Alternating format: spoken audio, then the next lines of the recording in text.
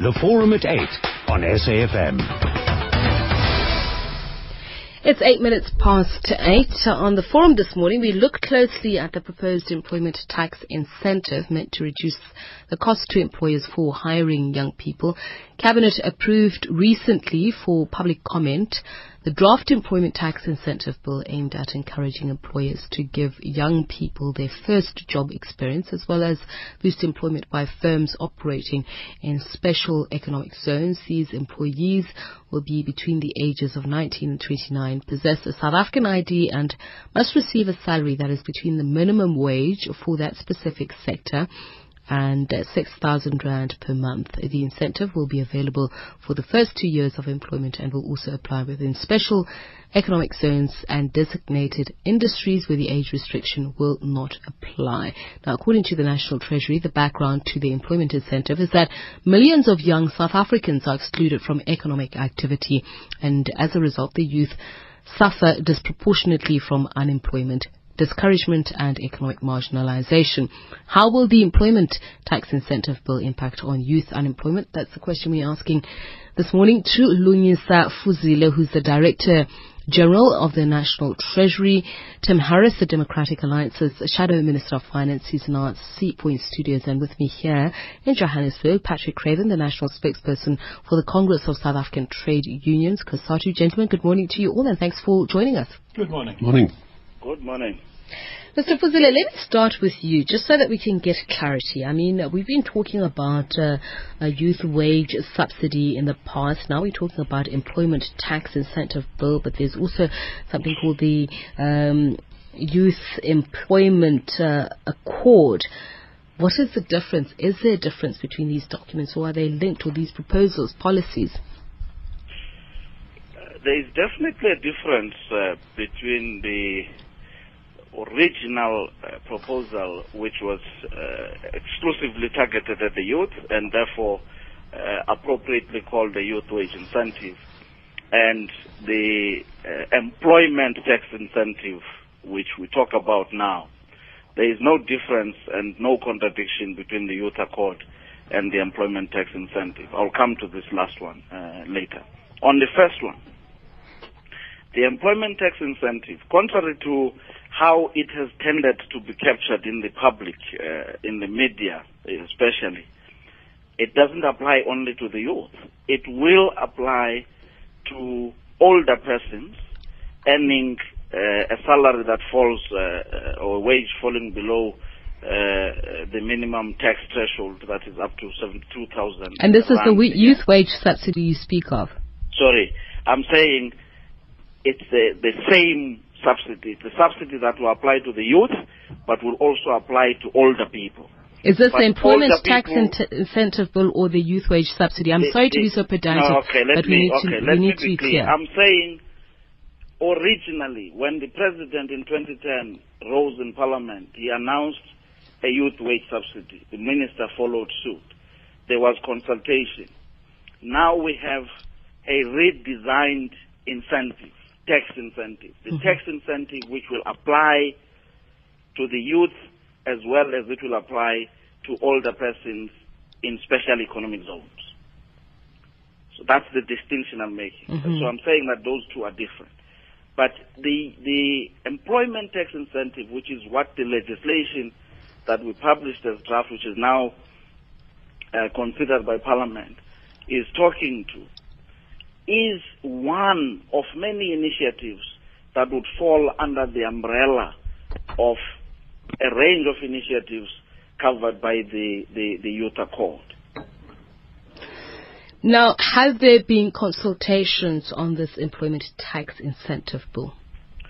Now, you see, a bill translates into law something that has been agreed or discussed in policy.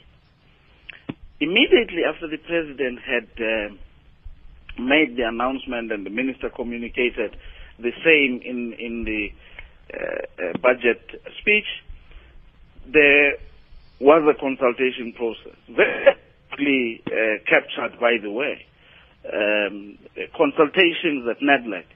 There is no other issue that in my life in this job, I've spent more time at NEDLEC discussing than, for instance, this incentive issue to encourage employment, to share costs with employers between government. Let me make a very important point that often gets lost in the conversations on incentives. This is an incentive that's targeted at stimulating demand for labor. Government incurs what we call a tax expenditure, sometimes even direct expenditure, to incentivize a whole range of things. The motor industry in South Africa, that's thriving in Roseland in particular, is on the back of incentives. Those incentives have tended for a long time to support capital. In other words, they have made capital a bit cheap. Now, in the economic climate that we live in, if you combine those incentives with the fact that interest rates are at historical lows or 30-year lows, you certainly have had a change in the relative price of capital versus labor that is not really helping labor. So in a way, it is very important that ways be thought through, found and put into action to make sure that in a context where unemployment is as high as it is, especially among young people, something is done to make sure that labor is made attractive. But that something must not compromise the rights that have been hard fought for by labor, right. Mr. Fuzile, afford them the protection that's necessary. If you'll allow me to just interrupt you there, because we That's will fine. get to the merits of that argument in terms of what the bill proposes and if it will achieve what it says its objectives are. But I want to get back to the issue of consultation, because then Mr. Harris and Mr. Craven, it should set both your minds at ease, and in fact it contradicts what you as COSATU say, that there's been no consultation on it. And Mr. Harris, I think it answers your question because you have said you want to find out from government if there has been a buy-in into this incentive. So let's start first with you then, Mr. Craven. Yes, I'm glad you mentioned the Youth Employment Accord. An accord which COSATU and organised labour in general signed, and which had many very concrete, practical, constructive ways of dealing with the huge problem, which we fully accept, of youth unemployment. And it's interesting that that document, signed by government, made no mention whatsoever of this kind of subsidy, and in fact it implicitly condemned it by calling for sustainable, decent work opportunities, which, and I'm quoting, avoid employment schemes that simply displace older workers. But is that not that is, in fact, an exactly issue of interpretation? what we're now being presented with. It's quite clear. And we cannot understand why the Treasury didn't include this latest proposal in that accord if they thought it was a good scheme. And I believe that it's a fundamentally bad scheme which will not solve the problem of youth unemployment. It's simply an attempt to solve it by a huge tax handout to employers, to employ workers, many of whom they would have employed anyway. The Treasury itself some years ago did an estimate that as many as 58% of workers who would qualify for the subsidy to the employer would have been employed anyway. So it's just like an extra Christmas present for the employers. And in particular, we're concerned at this question of displacement. There is very little in the bill to reassure workers that if they don't qualify for subsidies, they won't simply be dismissed to make way for those who do qualify for the subsidy. Mr. Harris? Well, I'm afraid in those two inputs you can hear the reason why this very good initiative has been blocked for 3 years.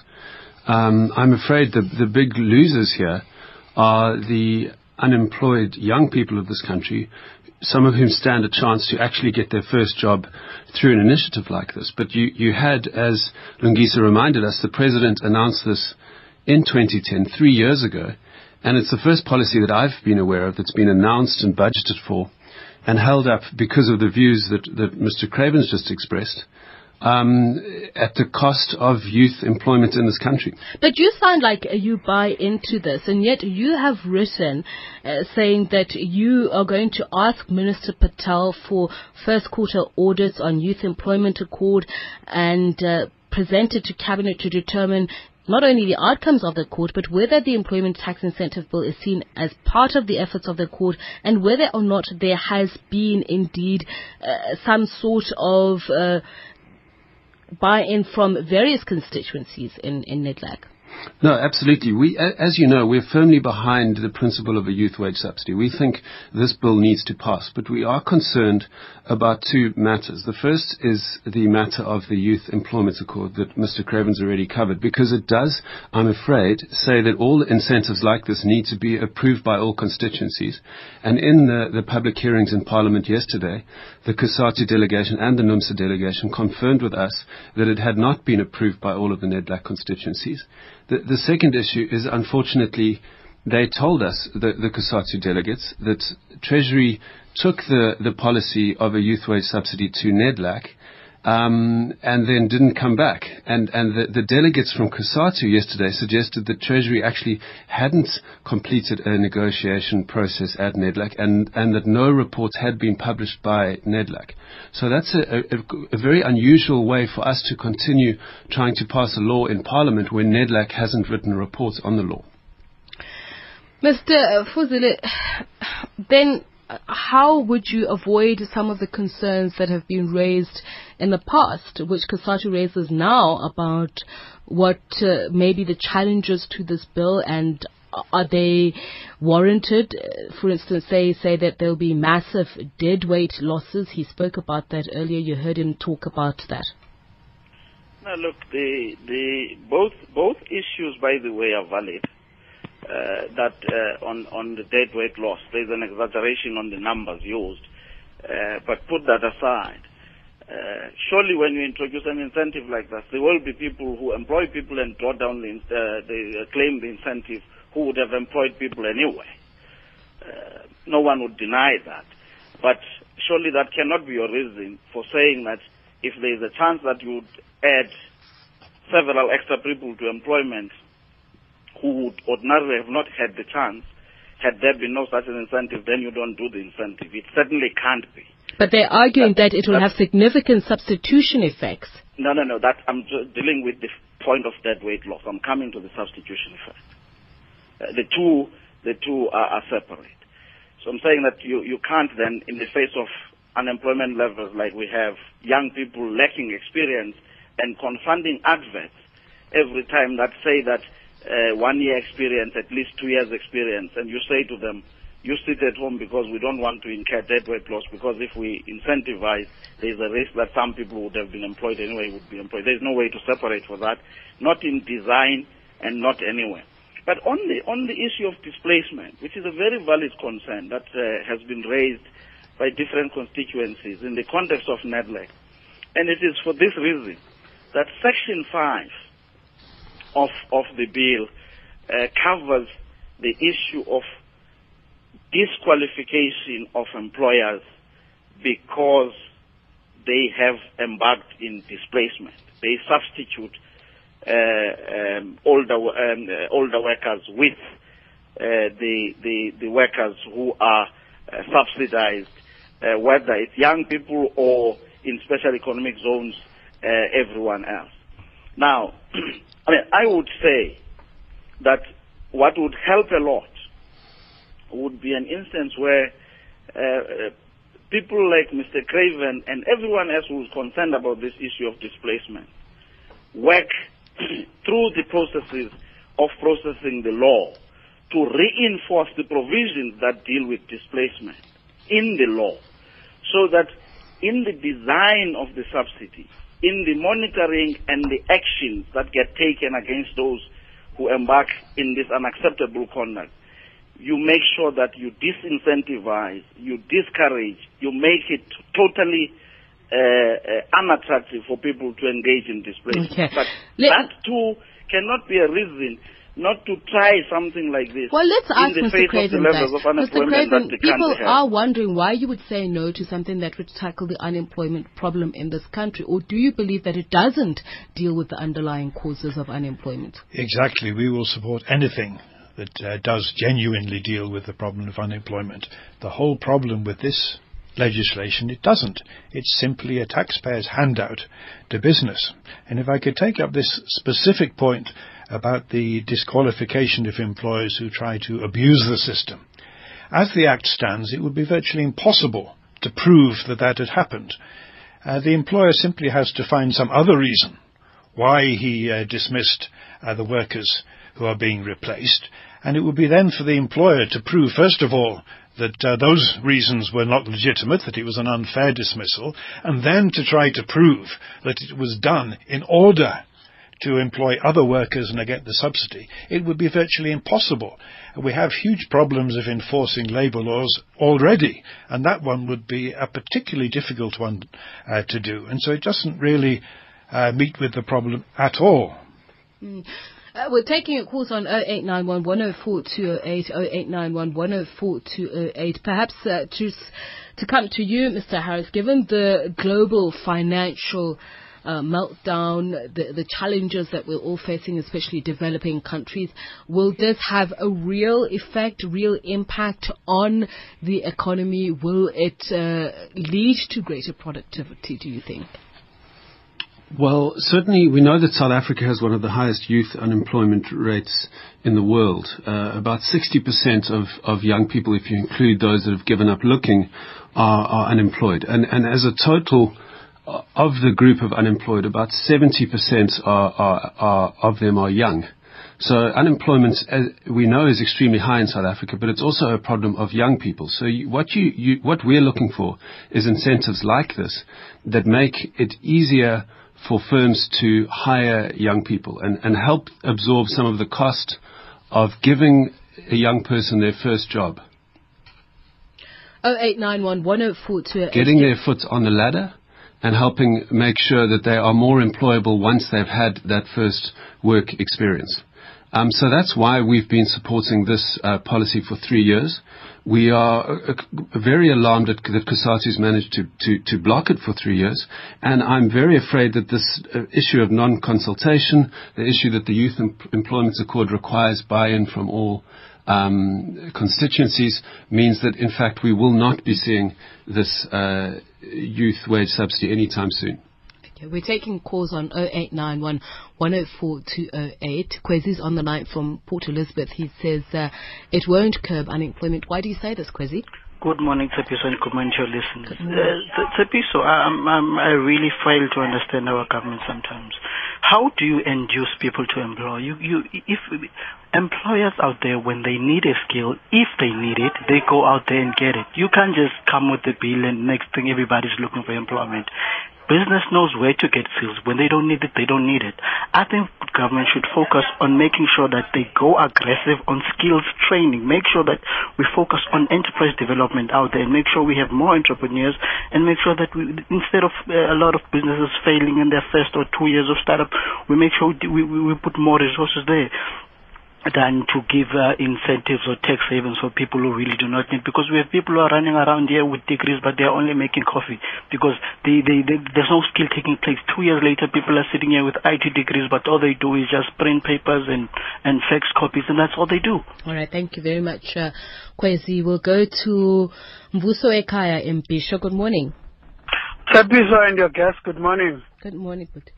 Look, the manner in which this thing is structured, it's not going to allow any young person a step on the ladder, as the other guest said. Because once you rely on private sector to help you meet your targets, you're not going to succeed. Look at the SETA's program, for instance. Look at the jobs fund. How many companies are going for those to provide training, to provide jobs, even though there's an incentive? My proposal, which is in a way a question to Mr. Fuzile, is this: if you look at the legislative framework and policy regime, especially the MFMA and the PFMA, it focuses more on procuring through tenders. Why is it that we don't liberate that regime to say municipalities, instead of going for a tender, they must employ engineers and employ people that are going to build roads and every infrastructure and even maintain it? Because if you do that, you save money that you spend on companies and middlemen and all that. You give that money to municipalities and departments. They do the actual work. I think when we do that, we will create jobs. Because instead of relying on private individuals, government has to rely on its institutions to create and sustain jobs. Right, I'll listen on the radio. Thanks, Mvuseka. Mzandile and Port Elizabeth, you say good not morning, really. Good morning, Claudius, and to your audience. You know what, I'm actually surprised. I did not even know that the government has got spare cash to even spend on incentives like this. The fundamental issue that government should be tackling is economic growth and economic development. This, to me, seems just to be another way that government is pulling a rug over people's faces. Because what will end up happening is government will then be paying employees that should actually be paid by the employer. Lastly, one thing that has not come through yet is the time or the frame that the employee under this incentive would be employed by the employer.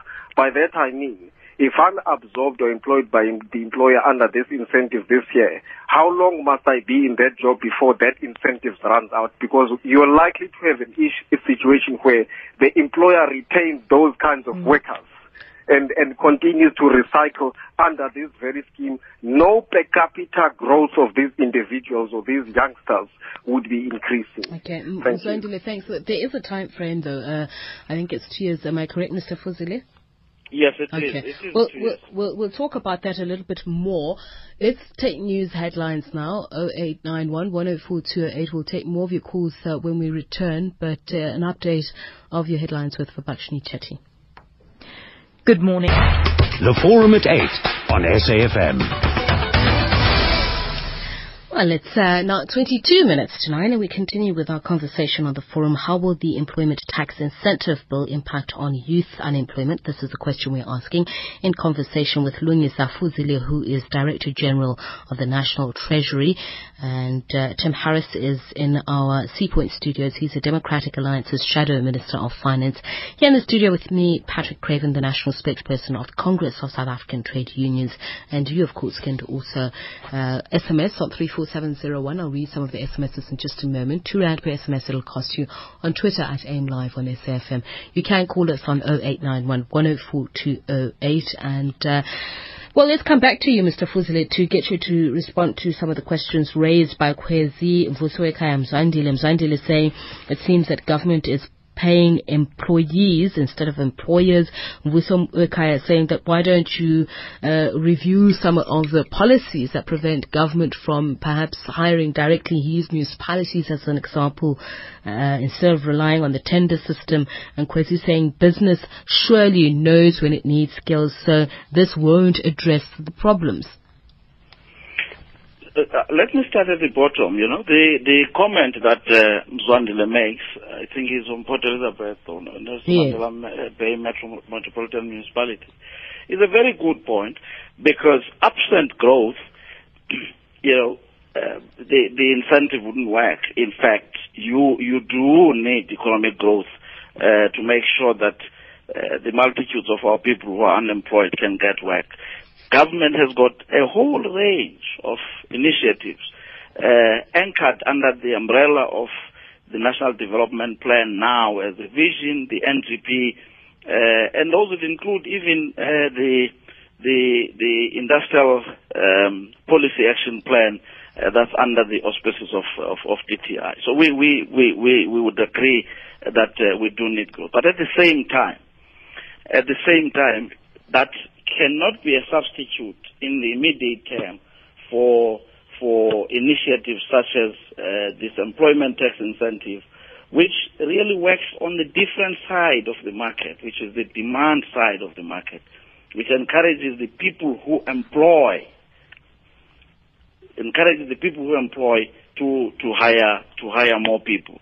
That is the aim of this. Now, internalizing all the work within government would reach a limitation at some point. Yes, some of the work gets done in government and it creates employment. That is fine. There's a place for that. But in an economy like ours, that is structurally designed the way it is, where the private sector dominates and does a good job most of the time. There will be times where you may not agree with what it does.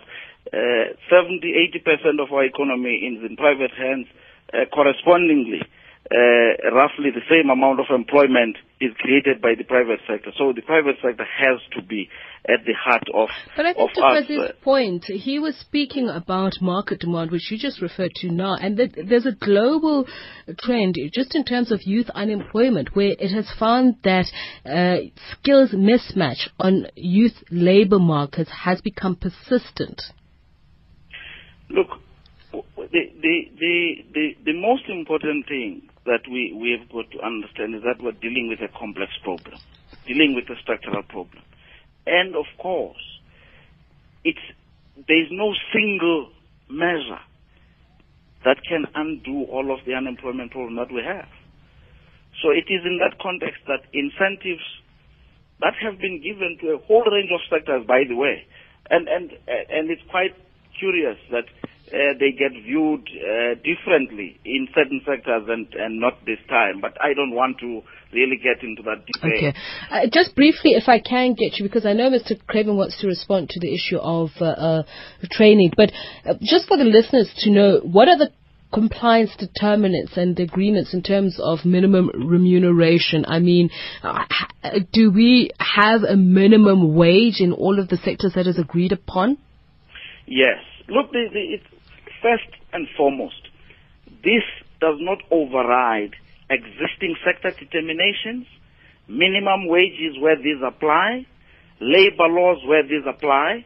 In fact, if anything, the legislation does cross-reference to those pieces of legislation.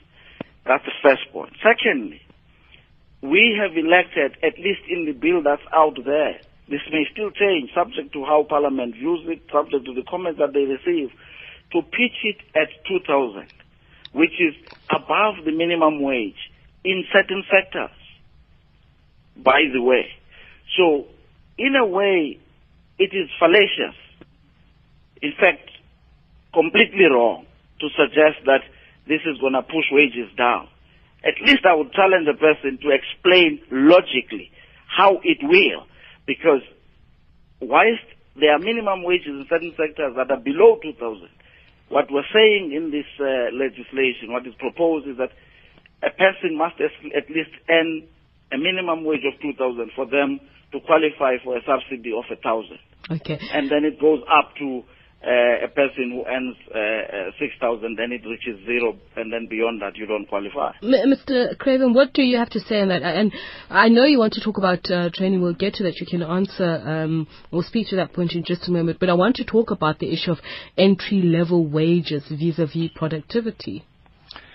Yes, one of our main criticisms is that, in fact, it will do exactly what Layusa says it won't do. The subsidy will apply to workers who are on the lowest level. At least it will be geared. You will get a bigger subsidy for workers on 2,000, which is a very, very low wage. And therefore there is a clear incentive for employers to employ more workers on those low wages in order to qualify for the bigger subsidy. And so that's why we see a real danger of what we've called a multi-tiered labour market developing, where you get these workers who qualify for the maximum subsidy because they're on the minimum laid down by the sectoral determination or collective bargaining. Also, there's no mention of benefits, so that the workers who attract the subsidy will get the same minimum wage, but there's nothing to say they will get the same benefits in terms of Provident Fund or medical aid. If I could just touch on some of the callers.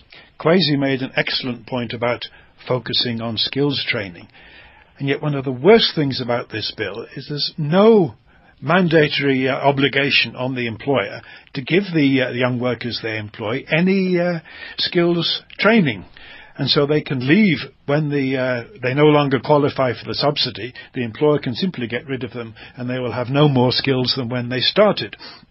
And this, I think, also answers the DA's point about giving young workers the experience. Finally, on the Mzwandile's excellent contribution, I thought, I agree totally about the need to tackle the underlying economic problems of growth and development. Loyosa quite rightly says the government has many good policies. The problem is they're not being implemented fast enough.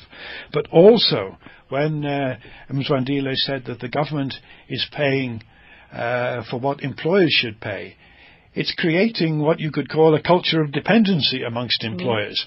That this bill, as Loyosa said right at the beginning, doesn't just cover youth, it covers all sorts of other subsidies.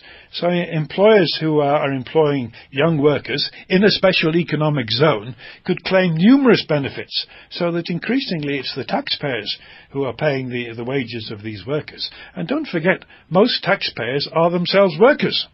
So in effect, the government is asking workers to pay to solve their own problem of creating jobs. Mr. Harris, one of the other concerns that COSATU has that it could simply increase markup for firms without increasing employment, but it also challenges your point of view that there is actually a case to be made in terms of the youth wage subsidies and a gap between entry level or minimum wages and productivity and or even employment itself.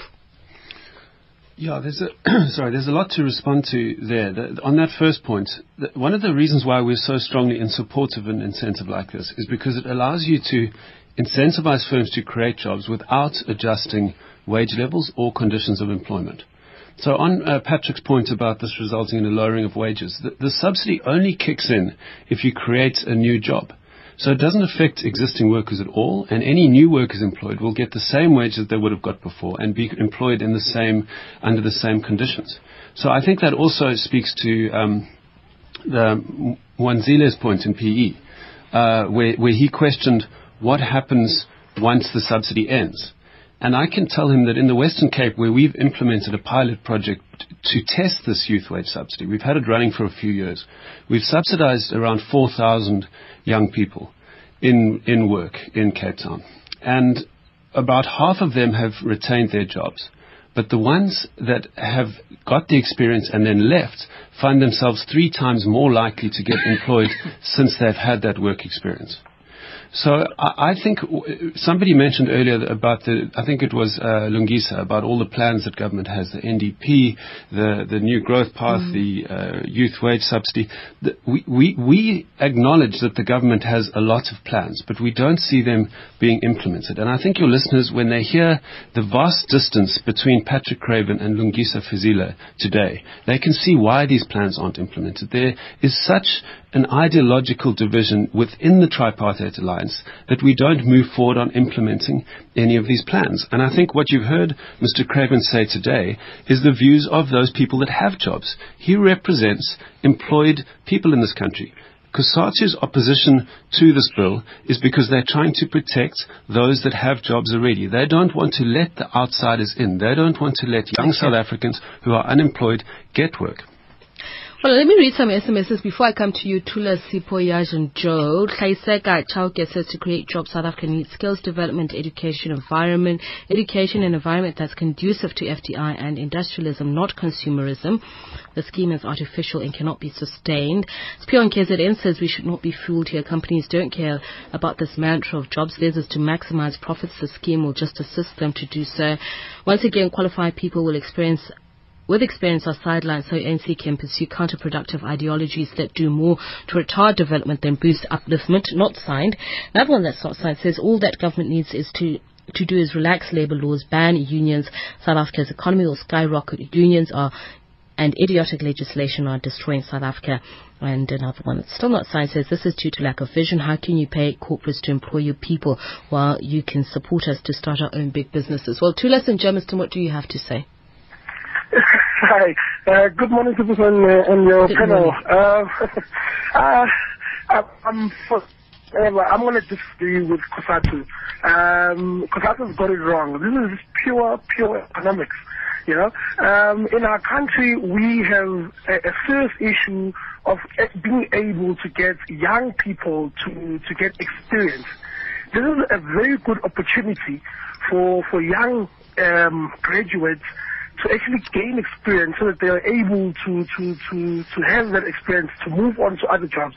It is so I found it difficult to actually get my first real job in the formal sector, you know, with this type of initiative. What's going to happen that companies are going to be incentivized to actually hire young graduates so that we get experience. Because if you look in the paper, it talks about 2 years experience or 3 years experience. Okay. If you don't have that experience, you are sidelined.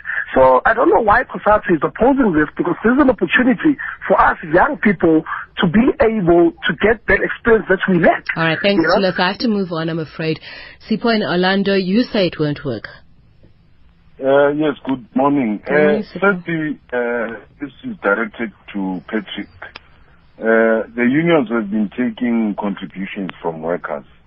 What have they done with those contributions? Because I don't think that to manage their offices it would take so much money. What they do, they invest the money in the very same corporates that are owned by the so-called former oppressors. But on this point, I think it won't work, because the only thing that will work is when we start creating our own corporates. You cannot pay people to employ your people. We just need to source people who know how to do things, and then we start our own businesses that will operate parallel to the already established corporates. Because the way we are doing it, we are actually saying oppression must continue. Okay, thanks, Sipho. Yaj in Cape Town. Morning, Chapiso. Good morning. I agree with COSATU's position on this. I think it's a very poorly conceived idea, this youth wage subsidy. And a much better idea is a basic income. That is a basic income grant that goes to every citizen working and not employed. This will do much more to create demand for goods and services in the country and for job creation. And it is actually a concept that's receiving much greater attention now, presently in Europe as well. Even in Switzerland, there's a petition for a referendum for the government to look at a basic income for all Swiss citizens, and that is quite a substantial amount. Okay. In South Africa, we're not even demanding that. It can be done in very creative ways. It can be done as local currencies. It can be done as food and energy vouchers. It can be done with conditionally, where people have to attend the family planning clinic, Right, etc. point taken. Thanks, Yaj. But Yaj, I'm afraid I have to. I'm sorry, I have to move on, Yaj. I've got Joe in Durban. Good morning, Joe. Good morning. How are you? Fine. How are you, Joe? Yeah, you know, my suggestion is government. I would like to first of all congratulate Mr. Craven and his crew, you know, the Labour Federation, for barring such proposals. You know, government, I think, must first conduct a proper research before they do things. Because from my listening to the radio, 99% of people are against this, and I'm just wondering where they're getting these ideas so that they can push them out to the public, you know. And what I'm thinking, you know, it's very suspicious because the probability is that, you know, the same people in government, since government is the biggest employer in the country, will be benefiting from this rollout. You know, where the aunties, the uncles and them are getting the monies, you know, in the name of employers employing youth. And I would like to think, you know, business are risk takers. They need to continue in that path because so far they are already exploiting workers. Thanks, they need Joe. to just Thanks a lot, Joe. Let me read some SMSs and I'll get final comments from my guest. Denise says, I've got a business and I want to train or set up an apprenticeship for a young person giving a skill. Am I given a tax incentive? Marie says, most crimes committed by young people get them off the street into a workplace they don't want to vote to become because they have no hope. JPE says labour brokers could be limited to new entrants to the workplace so they can't get work experience. Surely this is the way it should be structured. And Peter Mokwena says, COSATU expect from us to employ citizens on a permanent basis only to paint the roof of your house. Well, a quick break and then I'll get final comments from my guests. With just a few swipes and taps of your finger, you can submit your tax return in just a few minutes. That's right, the new SARS e-filing app makes filing your income tax return easy, convenient, and stress-free. All you have to do is download the app to your Apple, Android or smartphone handset or tablet and follow the step-by-step instructions. Now you can do your tax easily, honestly and on time. Visit sars.gov.za for more info. SARS, at your service. Thanks to Telkom Business, I can start my next business venture with confidence because from the get-go, I'll have fast uncapped ADSL.co.za domain registration, hosting with storage and email. Yep, that's going to be the next big thing, only bigger, just as soon as I figure out what the next venture's going to be. Get an uncapped deal from Telkom Business and get your business going for the promotional price of $3.99 a month. Call 10213, visit telkomshop.co.za or go to a Telkom store. T's and C's apply. Rethink Uncapped. Telkom Business. Good Hope FM connects to GovTech 2013 at the CTICC from the 20th to the 23rd of October. SA's premier annual ICT government conference explores ways in which government can use new technology and social media to improve service delivery. Join me, Stan Mars, live from 12 to 3 p.m. on Tuesday the 22nd and the Ozone from 3 till 6 p.m. on the 23rd to kickstart the idea sharing and implementation strategy. Register at govtech.co.za to be there. Brought to you by CETA, an entity of the Ministry for Public Service and Administration and ICT Innovation, technology for 21st century government. Good Hope FM, connecting Cape Town. The Forum at 8 on SAfm. Well, 7 minutes to 9. Let me get final comments from all my guests. I'm going to give you about 40 seconds each. Mr. Fuzile, if I could just get your final comments, and if you can perhaps briefly clarify the employer in this context, what it means, because when Tulas wants to, or one of the SMSs wanted to find out if they'd be eligible. All employers who are allowed to withhold pay as you earn and are qualifying with all relevant statutes, including labor laws, would be allowed to participate in this incentive. Let me, in making my own concluding remark, reiterate a point I made very early, which may have been lost, which is that government has got many incentives, several of them. We have got the motor industry incentive that we give to the businesses that in Roslyn, which is an example I use, clothing incentives, urban development zones. We have got multitudes of incentives. The basic logic, economic logic behind them is largely the same to the logic that's applied here. Okay. It's about inducing people to do things that they wouldn't ordinarily do or do more of them. I wonder if on you this can... one would be to minimize whatever negative consequences where these are likely to occur. I wonder if you can, and I really mean as briefly as possible, perhaps 5 seconds. Have you costed this? Yes, we have. At how much? The cost will range between 1 and 2.3 billion over the first 3 years, and afterwards we will evaluate whether it's doing the things that we wanted to do or has got negative consequences that we didn't anticipate, and either change it or terminate it. 30 seconds to you, Patrick Craven. Apologies. Yeah. First of all, Tim's point about existing wages being safe, it's not the wages we're concerned about, it's the jobs. If an employer can get a much bigger subsidy of 50% for someone earning 2,000 rand, there'll be enormous pressure to get rid of workers who are earning more. Tulis made a very good point about youth experience. We're totally in agreement, and the Youth Employment Accord is full of excellent proposals to create work opportunities for people like himself. And finally, 1.3 billion, I think, says it all. That is money which could have been used for all sorts of socially useful purposes, which is simply going straight into the pockets of employers who are for employing people who they could have employed anyway, and inevitably, we believe, pushing down the level of wages and job security. Right. Finally, if I could just say, I'm going to have to stop you, Mr. Craven. Be discussed at NEDLA. And your 30 seconds, Mr. Harris. Thanks. The DA is supporting this bill not because we think it's a silver bullet for unemployment, but because it represents some hope for young unemployed South Africans. They're the real outsiders. I hope Treasury will be able to answer these questions on NEDLAC and the Youth Employment Accord, because then we can implement a real strong youth wage subsidy and overcome these 3 years of opposition from COSATU that they've mounted to protect their insiders. We, as the DA, will certainly be working to get this bill passed in Parliament. Thank you very much to all of you. Tim Harris of the Democratic Alliance, Lungile Fuzile, the DG in the Treasury. Thank you very much, spokesperson for COSATU, Patrick Craven, and thanks to you for all your calls and your SMSs. It's 9 o'clock time for your news with Vabachini Chetty. Thereafter, Morning Talk with Rowena Bird.